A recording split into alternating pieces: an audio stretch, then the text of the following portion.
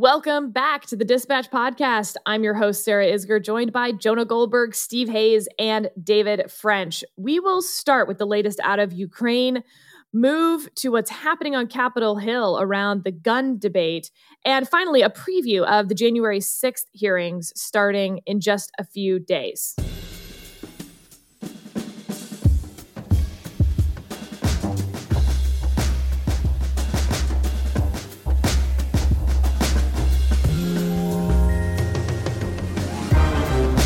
Let's dive right in. Steve, obviously starting with you. President Zelensky of Ukraine saying that Russia now controls 1/5 of Ukrainian territory.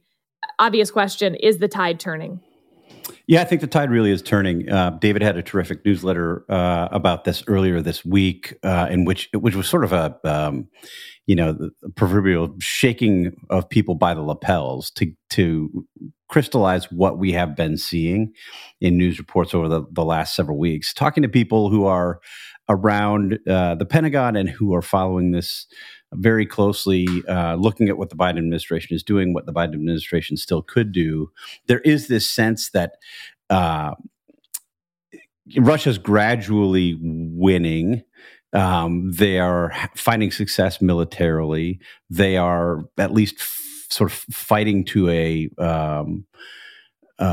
tie in their own domestic political battles, and that the world is losing interest in what's happening in Ukraine. And that's as much a problem as anything if you're looking at something that looks to be the proverbial war of attrition. David, picking up where Steve just left off, a chart about social media interactions on stories about Ukraine. February 27th hits a high of about 17 million. Today, it's about 300,000. Is that having a real effect on the ground? I don't think it's having an effect on the ground because it's not like social media interactions are meaning more weapons are flowing in, more or fewer weapons are flowing into Ukraine. Well, they could. Over time. But as of right now, that's not the case. As of right now, the American military commitment is pretty darn robust. It's the overtime part that I'm concerned about. And it's always been the overtime part that I've been concerned about after that initial victory. Because the thought was the initial victory of Ukrainian forces in the north of the country. Because I think the thought was, well, Ukraine just exposed the weakness of the Russian army, and that, Vladimir Putin miscalculated terribly. And all of those things are true. And Russia's, the cream of the Russian military is in ruins outside of Kyiv. Maybe a lot of it was. All of that could be true, and none of it means the war was over. None of it meant that Russia wouldn't double down, as Russia so often has done throughout its history. And that's exactly what it did, is it went and it doubled down and it attacked on a more narrow front in a more militarily sound and prudent way. And, the latest figures indicate from Zelensky, and, take all figures from combatants with a grain of salt, as we said in the Morning Dispatch today, 100 Ukrainian soldiers are dying a day right now, a day. And if you've got 100 lost a day, then how many are being wounded in a day? And just to put that in perspective, at the height of the Iraq War, if we were losing 100 soldiers in a month, that was a high casualty rate for us, a very high casualty rate for us. And here they are, a country a fraction of our size, losing 100 a day. And then if you look at the weaponry that we're supplying, all of it is defensive and reactive. So everything is designed to try to blunt the Russian advance. Well, if the Russian advance grinds on kilometer by kilometer and the Ukrainian forces are being ground down 100 soldiers by 100 soldiers, what's the plan here? What is it that we are going to do to assist the Ukrainians in turning the tide? And I think that that's the real question at this moment is, are we entirely content with this war of attrition and trying to stalemate Russia as much as possible and limit its gains? Or is there a plan beyond that? Because if there's not a plan beyond that, I'm not sure the attrition plan is ultimately one that is good for Ukrainians. I'm not sure that it's one that's ultimately good for a sustained conflict. And it's certainly not one that will reverse any real great gains on the ground. I think we got a glimpse of some of the challenges within the Biden administration in this debate over these high mobility artillery rocket systems over the past couple of weeks. I mean, you've had the Biden administration trying to extract this promise from a public promise, apparently, that they wanted from the Ukrainians, that they wouldn't use this artillery to strike inside of Russia's borders. And while you can certainly understand why the Biden administration would be interested in looking to avoid anything that creates the appearance of an escalation, this is, I think, yet another example of their being overly cautious on this stuff. And it reflects, frankly, what we're hearing about the debates taking place inside the administration. They basically wanted Zelensky to say, we won't strike inside Russian territory. Zelensky says this. That apparently was a precondition for the provision of this weaponry. But it speaks to the sort of caution that we're seeing from the Biden administration. While the Biden administration, I think, has gotten bipartisan praise from elected officials who are supportive of the broader Ukraine effort, I think if you talk to people at the Pentagon and people who are very closely monitoring the progress of the war on the ground, many of them will tell you we need to be doing more and we need to be doing it faster. And I think this gives you some indication of where things could go. Jonah, it feels like domestically, obviously American news is still covering what's going on in Ukraine, but the actual political conversation has already moved on. Whether it's Uvalde or baby formula or just inflation in general, nobody thinks at this point that the Biden administration's handling of Ukraine is moving votes one way or another for the Democratic Party. And so then the question becomes, what's the incentive for them to prioritize this? Yeah, I mean, in some ways, and I say this with some sympathy for the Biden administration and an enormous amount of sympathy for Ukraine. In some ways, this is the worst possible scenario politically for domestic purposes, because here we have President Biden, who is beset by challenges that would bedevil any president, to be sure. But they have a particular political resonance because he seems like he's not up to the job. He seems kind of overwhelmed, out of touch, ill-served by staff. Things are spiraling out of control, and because of his age or whatever, he doesn't seem like he's up to the job. Inflation is a particularly big problem like that, because there's very little a president can do to fight inflation, but presidents get all the blame for inflation. And inflation is one of these things that, as we've talked about previously on here, makes people feel like the world is spiraling out of control. Gas lines do that too. Missing baby formula does not necessarily keep a lot of moms on an even keel. And so then you have the situation in Ukraine looking like it's going to descend into a quagmire on the eastern side, where Ukraine can't let 20% of its territory just be taken. I mean, that's 10 U.S. states. I mean, I understand the square miles might be different, but it's in principle that you just can't. Mileage may vary. Yeah, but objects in mirror may seem larger than they appear. Whatever. But and so you're going to start to see an insurrection in the Russian-controlled areas.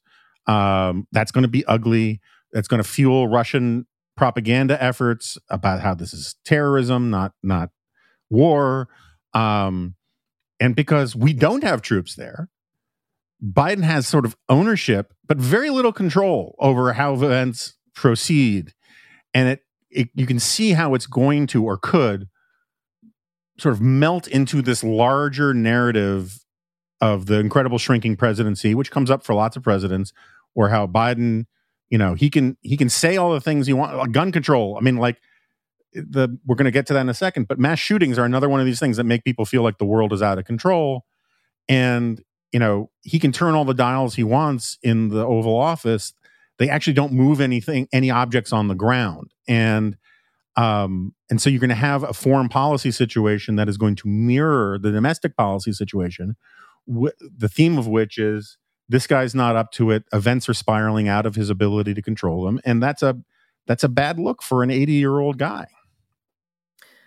All right, David, some specifics now when we talk about domestic policy. White House Economic Council Director Brian Deese said just yesterday morning, that basically prices are up $1.50 per gallon since Putin began amassing troops on the Ukraine border because Russia's supply of energy is off the market, saying that the U.S. economy has a lot of strength, but that, in fact, gas prices in particular are being driven up by Putin and trying to deflect some of that domestic pressure on Biden to what's happening in Ukraine. A, is that accurate? And B, does it have any resonance? I mean, in the gas price context, it's accurate. I mean, there's an impact. We don't know exactly how much of an impact, but there's definitely an impact. I don't think there's an impact on bacon. And that's what I'm hearing from people is not just gas prices, it's bacon prices. Didn't we talk about that on Advisory Opinions? Bacon, milk. My issue with it is if gas prices were going up beforehand, then you can't simply measure the gas price that has increased since Putin invaded Ukraine. You have to measure the delta between how it was going up before and what additional amount it's gone up since Putin invaded Ukraine. And that might be hard to do because it's not going to go up evenly, et cetera.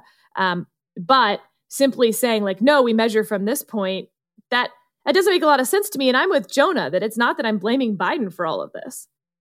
No, I mean, it's gone up some because of Putin, but it's a woefully insufficient explanation for inflation more broadly. And the inflation problem more broadly was hitting us well before the Russia-Ukraine conflict. And everybody knows that. I mean, this is something we were talking about well before February 24th when Russia launched its attack. And, we've talked about this before. I've talked about this before. It isn't that any one thing here that is causing our real sense of national concern. There are multiple things that make us feel like something is out of control, that things are out of control, that this is not quite what America is supposed to be. And it's everything from the supply chain shortages. Americans aren't used to not getting the things that they order for months at a time, to inflation. Most Americans who are living now don't remember stagflation in the 1970s. This feels really new to most Americans. To war in Ukraine, which, again, we're not used to living in a time of great power war and heightened degree of nuclear concern. All of these things are things that are not in the norm with people's experience living in this country unless you're much older. And add all of those things together, and look, the bottom line is people are going to look at the party in power and say, I don't like the way things are. And the party in power can say all at once, well, it's not our fault. There's a lot of big tidal forces in play. That just doesn't, fair or not fair, that just doesn't work. I agree with David entirely on the substance and the political point. Just a modest pushback. While I think it's true right now that the price of bacon isn't necessarily tied to all of this summer, the price of bacon is going to be tied to all this because the lack of fertilizer, because of Russia's number one fertilizer exporter. You need natural gas and all these things for fertilizer. The price of diesel for bringing pigs to market is going to be a big deal. The biggest deal is the price. A huge share of the corn and a lot of and sunflower seeds and all these kinds of things. There are all sorts of energy costs and fertilizer costs that go into that, and the amount of money and costs that go into feeding livestock crops is enormous. And when the price of those crops goes up, the price of the pigs go up. China also had to kill a bunch of pigs because of swine flu. Anyway, it's this bizarre perfect storm of how you see real knock-on effects in global commodities that, again, underscores the point that it's Biden doesn't deserve all the blame for it, but in a context where he deserves enough blame of a lot of things, like pulling out of Afghanistan and lying to us about, inflation being transitory, and doing student loan things, which they said, a year ago were intended to stimulate the economy by putting more money in the economy, and now they're saying they won't affect inflation. They're just wrong-footed in every way, and whether it's their fault or not, it's their problem.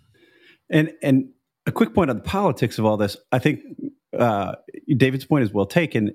The other reason that I think this will matter is not just this sense that this feels unprecedented to so many people. We can't, you can't get what you want. This is an America that's been used to getting Amazon Prime stuff within 2 days for a couple of years. And the Democrats want to get rid of Amazon Prime. Just by the way, yeah, that's true. the new moves to get rid of Amazon Prime.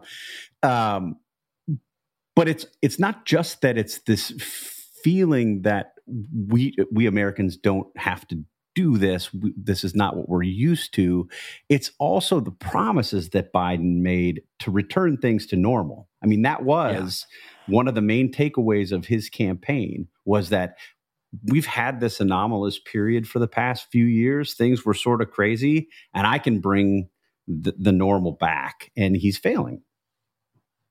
Yeah, I wrote a whole piece, newsletter a month or so ago called "Can't Anything Be Normal" for just 5 minutes, and hitting that theme that if you run on normal, you got to kind of deliver normal. And normal isn't entirely in the president's control, of course, but the contradiction between this sort of return to normalcy and what we're enduring right now is pretty dramatic. And Steve, last question on this, just because I'm curious. Russia's foreign ministry says it is summoning the heads of U.S. media outlets left in Moscow, several of them, of course, have pulled out, to a meeting on Monday. The heads of the Moscow offices of all American media will be invited to the press center of the Russian Foreign Ministry to explain to them the consequences of their government's hostile line in the media sphere, meaning to basically tongue lash them for what the American government is doing to Russian media in the United States. I'm just curious what your take, Steve, is from a journalism perspective on the outlets that decided to stay in Russia despite Russia's law that introduced a 15-year prison sentence for journalists spreading, quote, intentionally fake news about what it calls its special military operation in Ukraine to denazify Ukraine. Is it good that some media folks have stayed there? What about this meeting? Is it now time to pull out the rest? How do you think of it? Again, just from a private journalism perspective, not American government. Yeah, I mean, I think these are among the most difficult questions that people who run journalism organizations have to deal with, right? How do you report from North Korea when you know that any reporting of the truth can get your people tossed from the country, sort of best case scenario, or killed? I think that's what a lot of these organizations were wrestling with the passage of this law. We've seen some of the organizations that remained be able to report reasonably effectively on what's happening in Russia, on the ground in Russia. I mean, we've read stories about protests throughout the country about what the Putin government is doing. We've seen stories out of St. Petersburg about rallies. So they've done, I think, an effective job of helping the American public and sort of the global public understand what's going on there. And I think if you have the resources, the preferences to stay and to test the law. The challenge is you stay and test the law, and it's arbitrary. I mean, look at the charges that have been trumped up against Navalny and other Russian opposition figures. You can imagine that it wouldn't take much to get you thrown into jail for 15 years. So I think on balance, it's good that they stay. I don't think any of them are likely to be persuaded by the arguments they hear in this meeting next week. All right, next topic, the gun control debate. There's this fascinating chart in the New York Times looking at ballot and initiative referendums in 4 states from 2016. Because we look at issue polling on guns, and it's 80, 90% support, for instance, expanded background checks. Now, Sarah, do you like issue polling?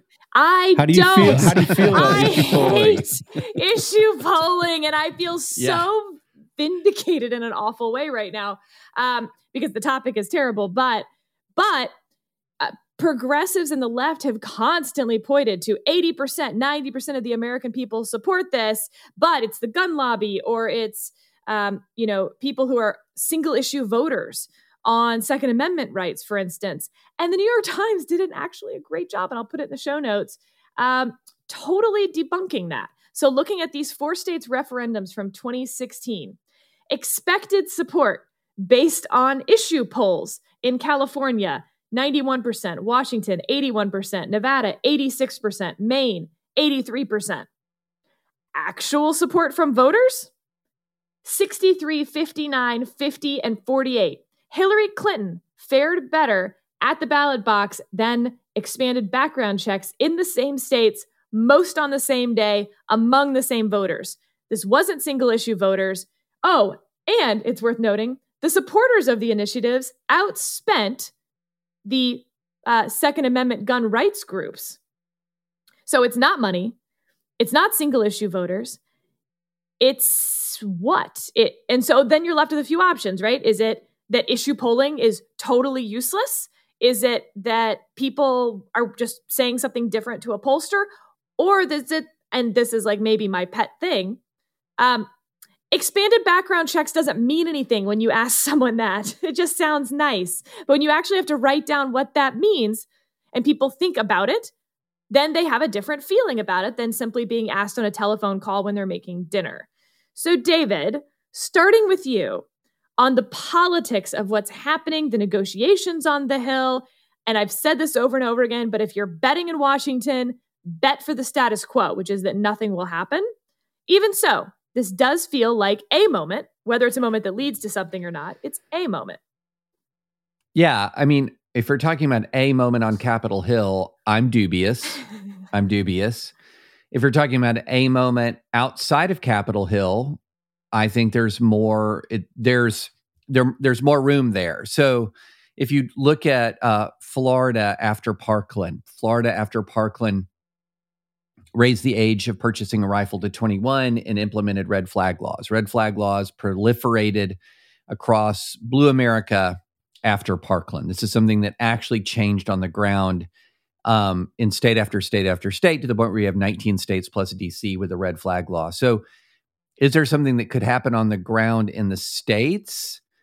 Yeah. I also think there is a window right now for some limited reform, and potentially around the red flag issue in Washington. And then now, don't laugh, everybody, if people are smart about it, which I just probably cut out any possibility that this could happen. Because the question is, how much do people want the issue, having read all that issue polling and thinking, well, this is our thing now. Whereas I think if you look at, say, for example, the fact that there was a bill introduced last year, Marco Rubio and Rick Scott introduced it with Angus King, and oh goodness, I'm blanking on who the Democrat was. But you had a bill introduced, bipartisan bill introduced in the Senate in 2021. You have multiple GOP senators on record saying they're open to red flag laws that would have provided DOJ grant programs and DOJ grants and incentives for states adopting red flag laws. Then I think you've got a chance to actually do something. Instead, I worry that we're going to bog down in the same menu, the exact same menu of gun control measures that not only have failed politically, but look, and we can put this in show notes, there's a Rand Corporation study of studies that looked at 18 different gun control policies. And here's what they found. We find no qualifying studies showing that any of the 18 policies we investigated decreased mass shootings. Now, 9 of the policies, there just weren't any studies that met their criteria for rigor, and these included some newer ideas like red flag laws. But for 9 of the policies, the studies that there were studies that qualified under rigor to Rand's status for appropriate rigor and quality. And that included expanded background checks. That includes bans on assault weapons and high-capacity magazines. That includes waiting periods. That includes age requirements. There was no evidence that they decreased mass shootings. It was all inconclusive. It wasn't, the evidence just wasn't there. And so here's your problem. You're going back to the same well where people are up on this debate. No, you're trying to engineer a change where there's no real evidence that it will fix the problem that we have. And I'm sorry that, as a political matter, as a policy matter, I've got problems with that. All right. So President Biden gave a speech last night in primetime address. And I don't know. I'm curious about your thoughts, Jonah. Part of the reason that I think we haven't gotten anything done legislatively on gun control is because folks try to do sort of kitchen sink gun bills instead of just doing one at a time. See how many you can get through. Because I promise you can get some through that way. But when you try to do these, large amorphous bills, people get uncomfortable. They're not quite sure what's in the details. And the negotiations are going on the Hill. John Cornyn, not Susan Collins, not Lisa Murkowski, is leading the negotiations for the Republicans, a conservative senator from Texas, a gun-toting state, if I may say so, and in Republican leadership. And yet, Joe Biden gives this speech that I thought, if anything, will actually derail the negotiations. It certainly, I don't think, will move them forward at all. He blames Republicans several times. He gives a laundry list that he wants in any bill, basically giving marching orders to Democrats not to do a piecemeal approach. Why? Why, Jonah? And did you have a different take on the speech?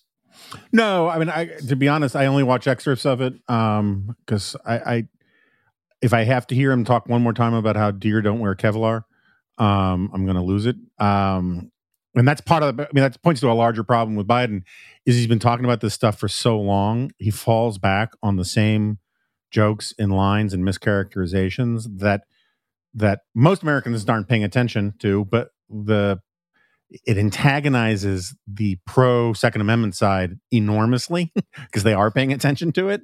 More broadly, I got to say I think he's doing it because they're looking for any messaging environment for the midterms that helps them. And they think that, Ruy Teixeira has written some interesting stuff about this, about how they have this misguided view of the suburbs. And they think pivoting to guns and abortion will win the suburbs for them when the data is not at all persuasive that's obvious, at least. I got to say, the guy I've been surprisingly impressed by has been Chris Murphy of Connecticut, who used to be, as by his own admission, far more strident, far more let's get the biggest possible comprehensive legislative thing through imaginable. And now his argument, I think, is, you have to strip it of some of the partisan stuff, is the right argument, or at least it points to the right strategy for Democrats, which is to go for small ball as best you can, in part because that'll get passed, because Republicans want to be able to say they passed something. But also, I know when I say small ball, I don't necessarily mean insignificant. I just mean the low-hanging fruit that people can generally agree upon. And also, if you can his point is, if you can get Republicans to vote on something that is mildly restrictive of gun rights or is not preferred by the hardcore sort of purists on this stuff, and you can demonstrate that they don't pay a terrible political price for it, that is the path towards better legislation down the road. Now, I might disagree with him how he would define good legislation, on guns, or I might not. Devil's in the details. But right now, whether it's true or not, a lot of Republicans believe they can't vote for anything that can be cast as restricting gun rights for fear that they'll lose a primary. And if you can actually dispel that belief by getting a few Republicans to vote on this stuff without paying a price, it changes the conversation going forward. It doesn't solve the problem or anything like that, but part of the problem is that both parties now are so invested in political strategies about not being bipartisan. I mean, look, when was the last time Biden used the word bipartisan to talk about his bipartisan accomplishments, whether it was the aid to Ukraine or the bipartisan infrastructure bill? They don't want to talk about bipartisanship because it's a dirty word on each side, because both sides think the other side is the devil. But that's actually the way to get out of this logjam is, when logjams break, it's usually little pieces that go off first and that make room for the bigger pieces. And Murphy's talking about that. He's saying nice things about Cornyn and his fellow the Republican negotiators, even though I've seen him on MSNBC many times being basically begged to denounce them as not negotiating in good faith. And I think it's a smart strategy. Whether it succeeds in the long run, I don't know.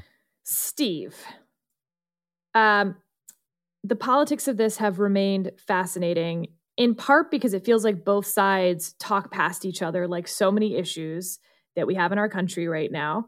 And I think, Jonah, was it you who talked about the abortion lobby, that we don't talk about the abortion lobby, but we talk about the gun lobby? So I went back and looked at how much each side spends actually on candidates, not on lobbying for a second, but on supporting candidates and campaigns, because obviously that's sort of my wheelhouse. In 2020, Planned Parenthood spent $45 million. The NRA spent 14. It's not even close. But to your point, the left seems to believe that this is a money issue from the gun rights side. And there's just, at this point, no real evidence that the NRA has a significant political grounding, that it's actually voters, that there's just enough people out there who care about this issue, and that's persuading a majority of Republicans not to move forward on some of this stuff. Similar, by the way, to abortion. It's not that Planned Parenthood gives money to these candidates and that's why they support abortion. Planned Parenthood gives them money because they support abortion, because their constituents support abortion. At the same time, the gun rights voters, there's often the slippery slope argument. It's not that I object to this, it's that this could lead to X, Y, and Z. And then we just end up in this stalemate, Steve. What does it matter, I guess? If David says that none of these things will actually make a difference in mass shootings, and nobody seems to care about the number of people dying from suicides, violent crime on the street, yes, the president mentioned this last night, the number one cause of death for children in the United States last year, now mind you, it was during COVID, was gun violence. But not gun violence at schools.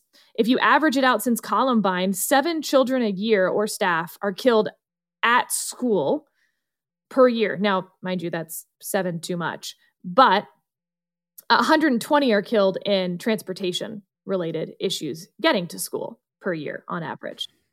One quick thing on that, that's a bit of a misleading stat because it includes 19-year-olds and 18-year-olds. For the driving? No, for the shooting. Like for the gun shooting. Violence. Yeah, it's like gang stuff. Yeah. It's including adults, and they're saying children, legal adults, and they're saying children. You mean, on which statistic? That gun violence, or that guns are the leading cause of death for children. I got you. But not the 7 children a year killed at school. Right. No, versus the 120 in transportation. No, the one that says that it's the most the leading cause of death for kids. Yeah, that study includes 19-year-olds. Fair. So, Steve, if nothing's going to stop mass shootings, maybe, but we still have a gun problem in this country and a gun violence problem in this country. Why is it that we can't rally around making suicide not as easy, or just regular gun violence? And the only thing we can talk about is whether this individual piece of legislation could prevent a mass shooting at a school or a grocery store or a Walmart. Maybe that's not the point. Yeah, I mean, I like to think that we'll eventually get back to a politics where we, and by we, I mean our elected officials, make decisions based on the efficacy of policy. I'm not sure we're there right now. So I don't know that I think it's a very interesting, the Rand study is very interesting that David cites, and it corresponds with, I think, what we've learned from these debates over the past many years, or at least what we've seen on these other policies or attempts at limited policy interventions. But I think, to go back to the original point, the New York Times article that you mentioned at the outset, Sarah, is really important. I mean, and we talked about this last week, and I noticed that it got a fair amount of discussion in the comments about both our sense that the voters were really the explanation here, and that the NRA was seeing diminishing power. And I just want to read a quick paragraph from that New York Times piece by Nate Cohn. He says, there have been countless explanations offered about why political reality seems so at odds with the polling, including the power of the gun lobby, the importance of single-issue voters, and the outsized influence of rural states in the Senate.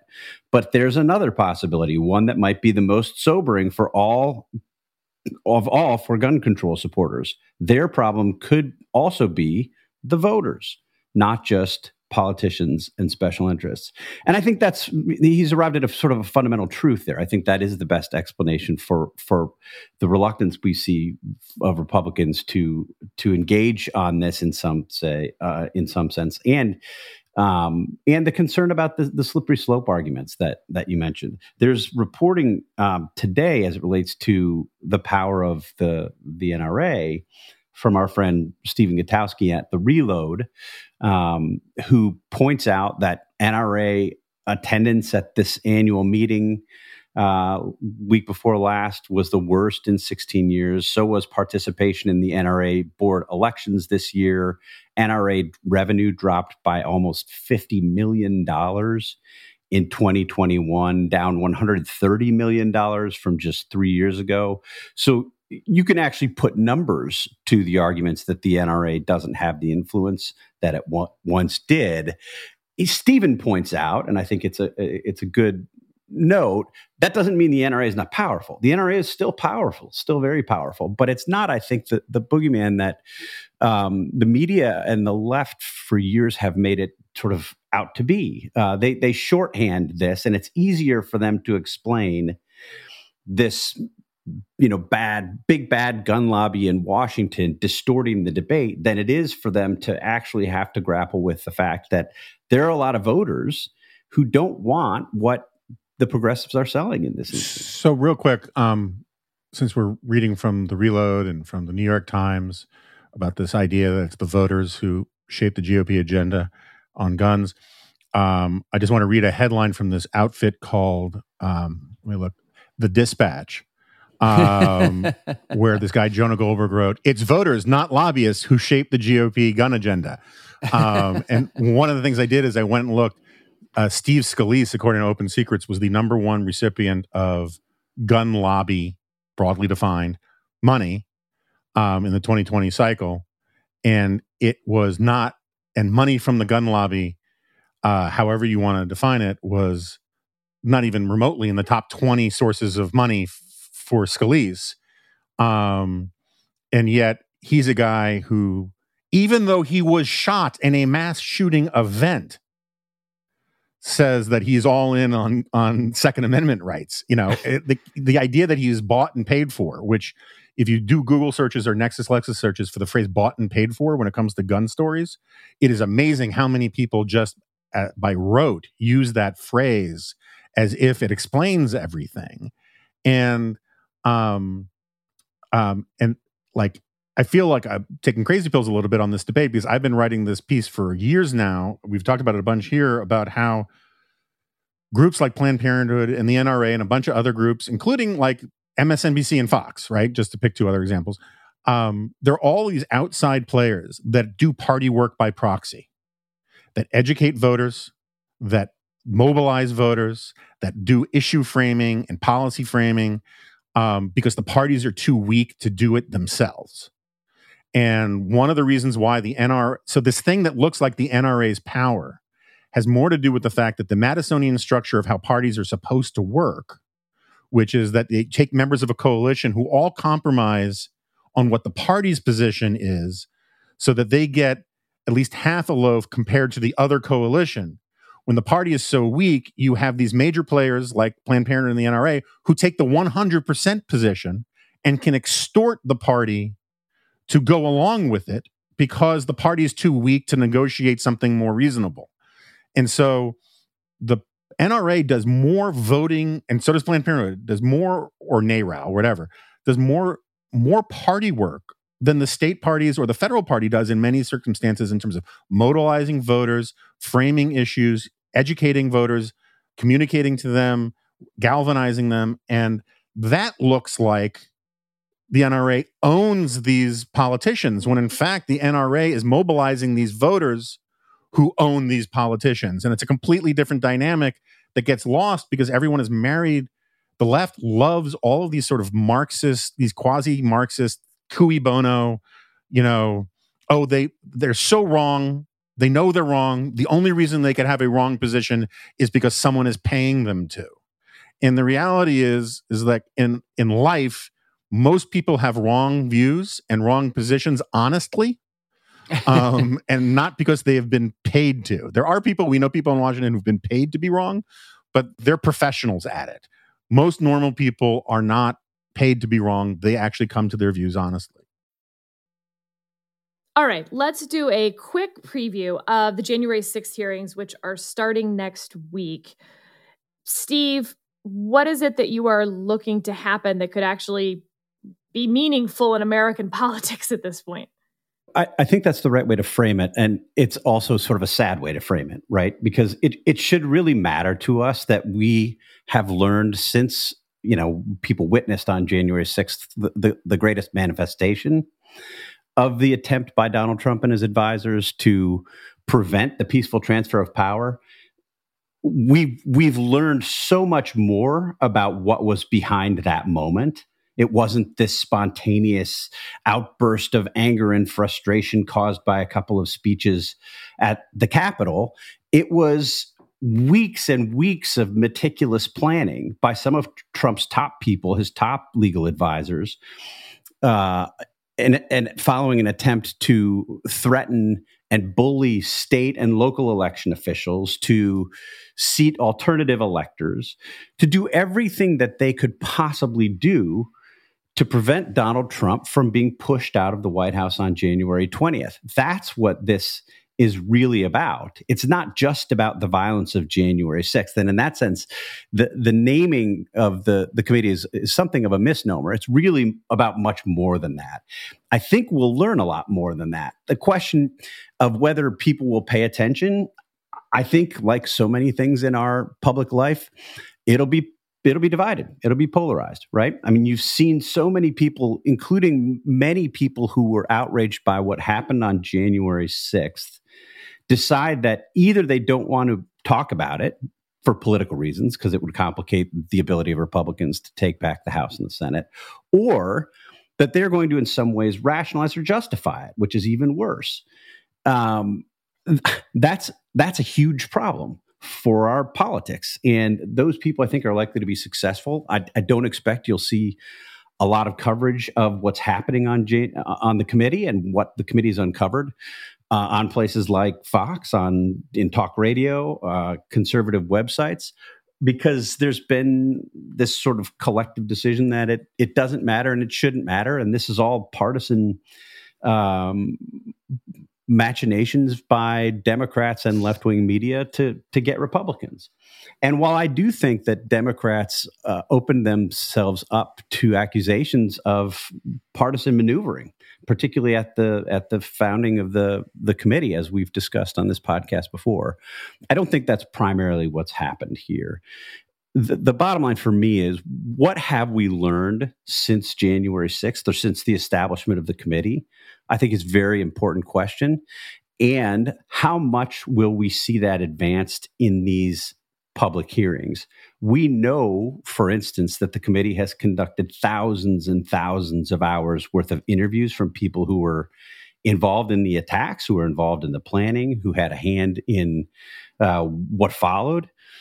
And some of that information has been made public, but much of it hasn't. So what more do we learn about this plot to keep Donald Trump in power? I think it's really, really important, and I fear it will be treated like just another news story. David? I have the same concern. It is very, very important. I do feel like it'll be treated like just another news story, but this also taps into something else that I'm seeing more and more, which is I think that it's been pretty remarkable the extent to which I see politicians on the right now exclusively concerned about their media portrayal on the right, in right-wing media.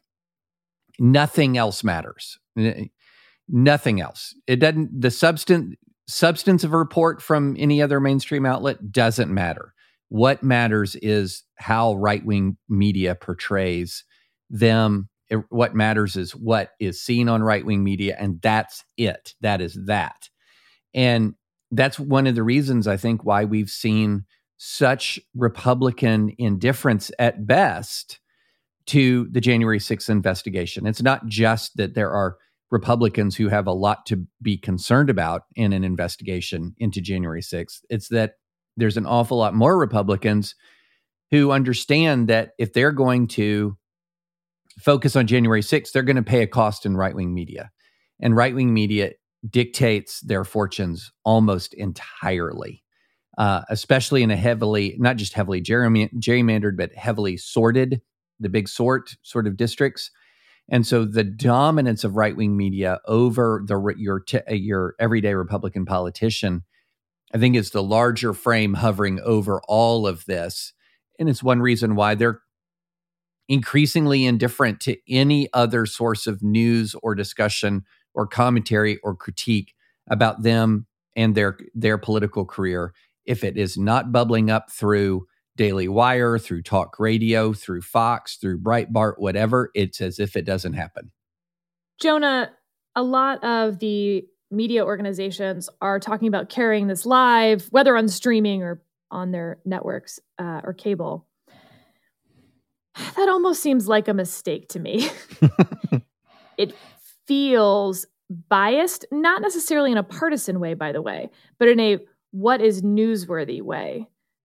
And choosing that this is newsworthy versus perhaps times where some portion of the country thought something else might have been newsworthy for a congressional hearing, and that wasn't getting this kind of coverage. Yeah, I mean, I know what you mean. And I think we can all stipulate that it would be a healthier country if all of this stuff on the substance was deemed more newsworthy than it is. That said, I think this could be a disaster for the news networks if the January 6th committee doesn't bring the goods in some significant way. But I think that disaster is downstream of the calamitous way Congress responded to January 6th a long time ago, on January 8th, essentially, or January 7th. Like, if these had been impeachment hearings, which they should have had for real, with real witnesses and whatnot, within days after January 6th, that absolutely deserves wall-to-wall coverage, prime time, not just on the cable news channels, but broadcast, right? And by its just very nature. And part of my criticism of the January 6th committee is that both parties chickened out about doing impeachment the correct way. We talked about this a little bit at the 500th Remnant Palooza thing. I had tough words for both McConnell and McCarthy as well as Pelosi about this. And so if they don't have, I think historians will look at this as one seamless example of elite failure in our politics and in our culture more broadly, with some people coloring themselves with comparatively more glory than others. But at the fundamental level, this was a failure of leadership. It was a failure of leadership how they designed the impeachment article after January 6th. It was a failure of leadership about how they conducted that proceeding. It was a failure of leadership about how people voted for various partisan reasons based upon various assumptions that Trump would just wither up and go away. And everyone wanted somebody else to take the grief that they should have taken upon themselves. And so whatever flaws the January 6th committee will have, and I think it will have many that are very related to all of this. I think some of the partisan Democrats on there are going to be their own worst enemies. And the media and the way that it has covered this stuff, I think deserves some blame on here as well. But if they deliver the goods, right? If there is actually new information that is shocking and important and significant and yada yada yada,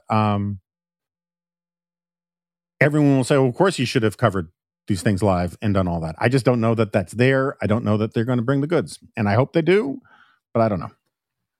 But Sarah, let me ask you this question: Isn't the question? I mean, I agree with that as sort of a comment on reality as we understand it. But haven't they kind of already brought the goods? I mean, of course, if from a strictly PR perspective, you know, if you want to get the word out or you want to get attention to what you're doing, you want to have new information, you want to bring the goods. But if you're talking about what the committee is producing, I'd say that given what we've seen through leaks and statements and other commentary that we've seen from committee members thus far, we've already got the good. Like what I described at the beginning in the answer to your first question, that's the goods. The goods is this was a much more detailed plot than anything else. I'd love to learn more. I think we'll learn more. But isn't that sort of the wrong way to look at it?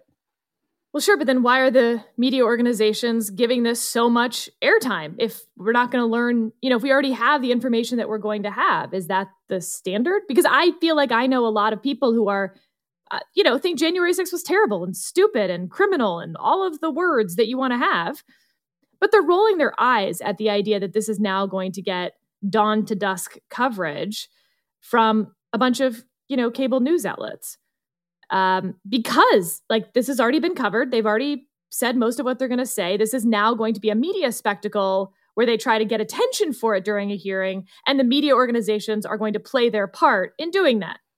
Sure. I mean, far be it from me to suggest that members of Congress are going to do anything but performance. I mean, I think there are some serious discussions to be had here, but there's no doubt that a lot of this will be performative and it will be dramatic. And as Jonah suggests, I think Democrats in particular are likely to overplay their hands, overstate their case. We have Adam Schiff on the panel. He's done this pretty consistently. I guess for me, and it's different, by the way, when it's an impeachment hearing, I think, because that actually has constitutional repercussions. And even if you think you know how it's going to come out, it is a constitutional mechanism that has been triggered. This is a congressional hearing. It is different. There's tons of them every day. And so you do have to kind of answer the question, why this one? And I'm sort of playing devil's advocate here, if you can't tell, Steve, because I'm torn about it myself. I think that this is a different congressional hearing. Yeah. And I think January 6th was a difference in kind, not just degree. But I take seriously when my friends are rolling their eyes that there's something about this that does feel like it's meant to be theater, so let's make it a theater. Yeah. I mean, look, you can go back and look at the way that some of the Trump-Russia stuff was covered and say, some of it was meant to be theater. No, I do think there were serious questions at the heart of some of the Trump-Russia stuff, but there's no question that the media overplayed its hand. I guess I mean the coverage of the Mueller investigation. As someone who was sitting at DOJ watching the coverage, right? I was stunned. Well, and look, part of the problem today is that a lot of the same people who were making those comments about the Mueller investigation and what it would produce are literally the same people making comments and predictions about what this is going to do, whether it's Glenn Kirshner, whether it's Adam Schiff, you name it. There are claims that there will be immediate prosecutions and all this stuff that go way too far. I guess for me, the bottom line is this goes beyond January 6th. January 6th was just the worst public manifestation of what was happening. Let's just say it's a huge deal when the leader of one party, who happens to be the president of the United States, also the leader of the free world, tries to block the peaceful transfer of power. And that's what happened here. I mean, the revelations that we've seen related to John Eastman and his activities, to the alternate electors, to the efforts to threaten the local election workers, have huge implications, not just because in sort of a backward-looking way, but because of what we're debating and discussing going into 2022 and 2024. I mean, you have election truthers, and somebody in Doug Mastriano, the Republican governor to be the Republican nominee for governor of Pennsylvania, who was at the January 6th rally, who participated in all of these things, who wants to deregister voters and has, in what I think is fairly described as kind of a wink, wink, nod, nod effort, suggested that he'd be willing to cheat in 2024. Like this has direct practical application to what we're going to be talking about for the next 2 years and the next 4 years, and whether we can continue to have free and fair elections in the United States. I think that deserves a lot of coverage. All right, and now for our best segment, Not Worth Your Time. This week's Not Worth Your Time, it was a close call. Obviously, I could have done the Depp Heard trial for week number 3, but it was prevailed upon me that perhaps that was turning into a bit. So instead, first, I have something that is worth your time. The San Diego Zoo's live cams of their baby condor is just a delight. So do check that out. I'll put it in the show notes for all the baby condor fans out there. It's breeding season, as you all know, obviously, for the condors. So yay for baby condor. But Steve, in thinking about things that aren't worth our time, your text messages are not worth our time. At least they weren't all worth CNN's time. Tell us about your text messages. Yeah, I mean, I think a lot of people don't think my text messages are worth their time, given I don't think your text messages are worth their time. To. Yeah, when you send them to me directly. That's right. I've audibly complained on my podcast about receiving text messages from Steve on more than one occasion. I mean, I'm happy to communicate less. I can send fewer text messages if you want. Could you? Could you really? I don't think so. I could. I will. Just now, when I make some big decision in the future, I'll be like, look, go back to the podcast we recorded on June 3rd. And that's your explanation. No, my text messages have gotten the attention of some people. There was a CNN story published yesterday where the reporters, Jamie Gangel and her colleagues, went back and looked at the texts that Mark Meadows, former White House chief of staff, had received on January 6th, 2020, and built a story around that. Really interesting story, I think, actually, not because of my text messages, but because of others. But in their broad sweep of the text messages that went to Mark Meadows that day was one from me. Sorry, January 6th, 2021. I had the year wrong. And I sent a text message to Meadows that evening, 7 o'clock or 9 o'clock that evening, about a voicemail that I had gotten my hands on that was from Rudy Giuliani, intended to have been left for Senator Tommy Tuberville, urging the senator, after all of the violence, as the Senate was back in session, as they were continuing the proceedings, asking Tuberville to slow down the proceedings so that Trump and his team could continue to object. So after all of the violence, they still wanted to slow this down. So I had texted Meadows asking him if he knew about it, if Trump asked Giuliani to call, and if the president was on board for this. And it was, like so many of my texts to Jonah, something that went unresponded to. But the more interesting texts, I have to say, were the ones I sent in the weeks leading up to January 6th about the election, because they started, you could see, like in November after the election, asking about this election stuff. Are they serious? Where's it going? And then, who's in which camp? But then I get sort of increasingly exasperated in these texts, and you can see, Mark, what's the end game with this election conspiracy stuff? Where do you think it goes? I can't imagine you're as all in as POTUS seems to be. Would love to connect. And then finally said one that was like, it's hard for me to see this as anything but an attempt by the president to cheat. If I'm missing something, call me. He did not. Call and now you. we He turn, didn't call you. Among the things that have come out as a result of so that means you weren't missing something. The January 6th committee is, we now know that Mark Meadows was not, in fact, less all in than Donald Trump was, but he was leading this campaign and helping to devise the effort to block the peaceful transfer of power. In fairness, he might have just been distracted by all the documents he was burning in the fireplace in his office. So Which, as you pointed out to me, Jonah, I mean, that was a story that came out this week. And I bet 90% of the people listening to this podcast didn't hear about that story. And just again, for perspective purposes, stop and think about that.